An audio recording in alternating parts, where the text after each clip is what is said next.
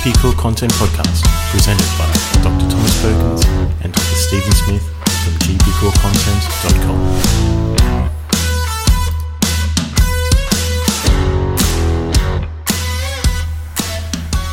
Hi, and welcome to GP Core Content. This episode is on lupus, SLE, or systemic lupus erythematosus.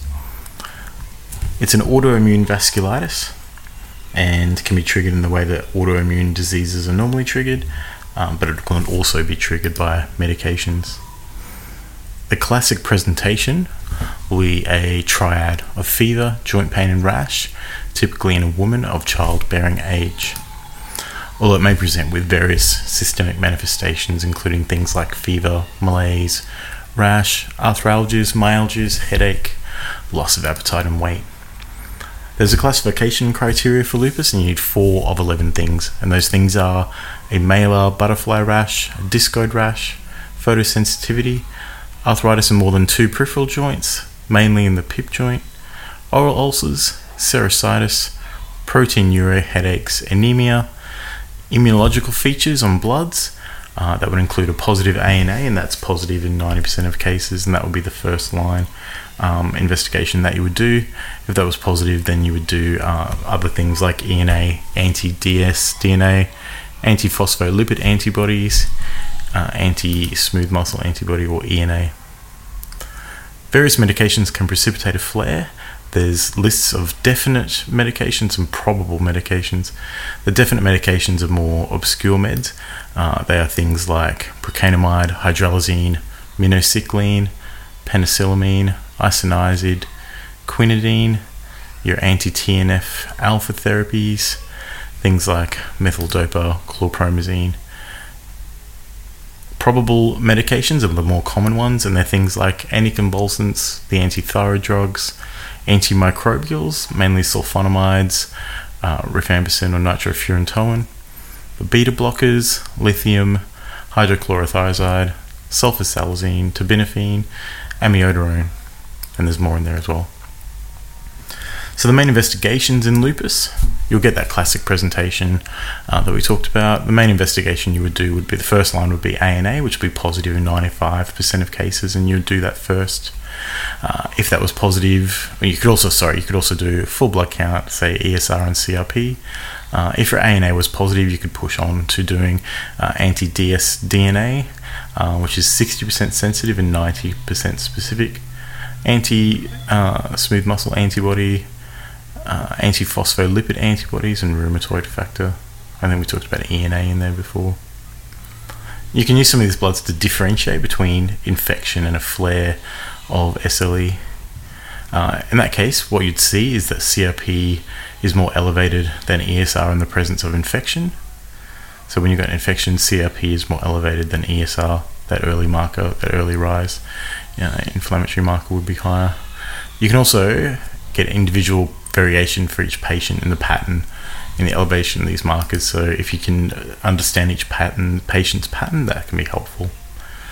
A flare of SLE can be accompanied by rising antibodies to double-stranded DNA, dsDNA, and a reduction in C3 and C4 complements.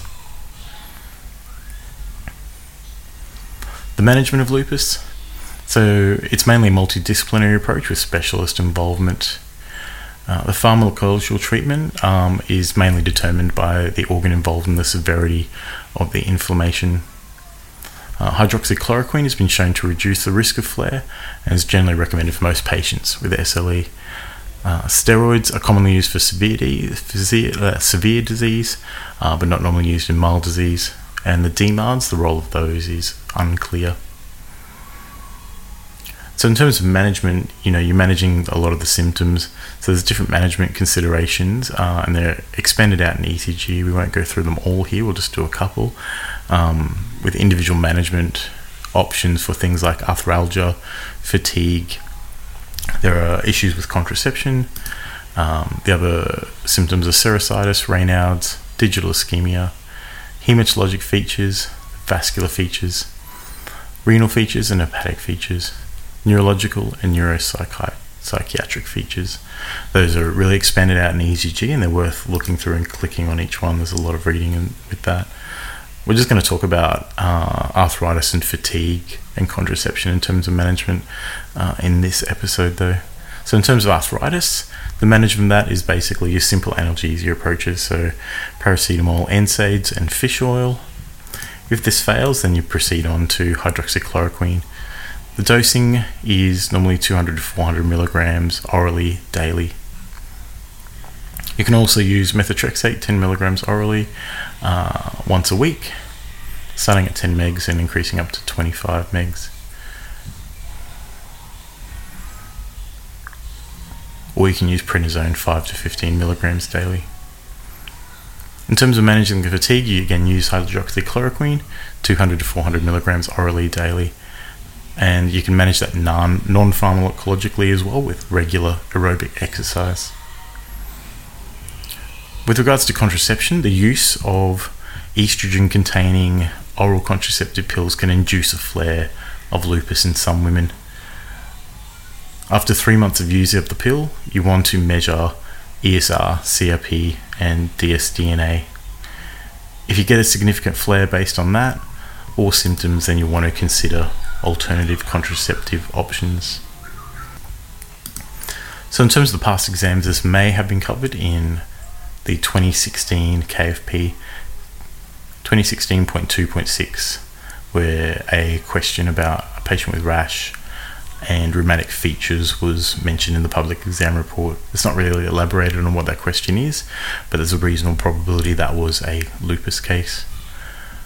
We've also covered lupus in our original KFPs and AKTs.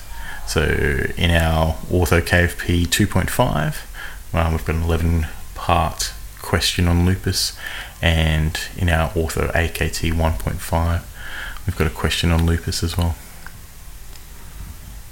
It's covered pretty well in our study guide. There's a couple of articles on lupus mentioned there. There's a couple on dermatomyositis and benign acute childhood myositis as well, just to branch off a little bit.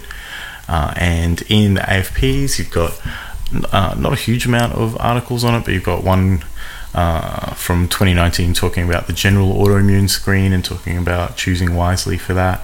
A couple on the ANA test itself, an article from 2013 on lupus, an article from 2017 on rheumatology in the adolescent patient, and there's a good article on the ASCIA, the allergy.org.au website, about SLE there as well. We've got all those listed in our study guides as well as our study notes.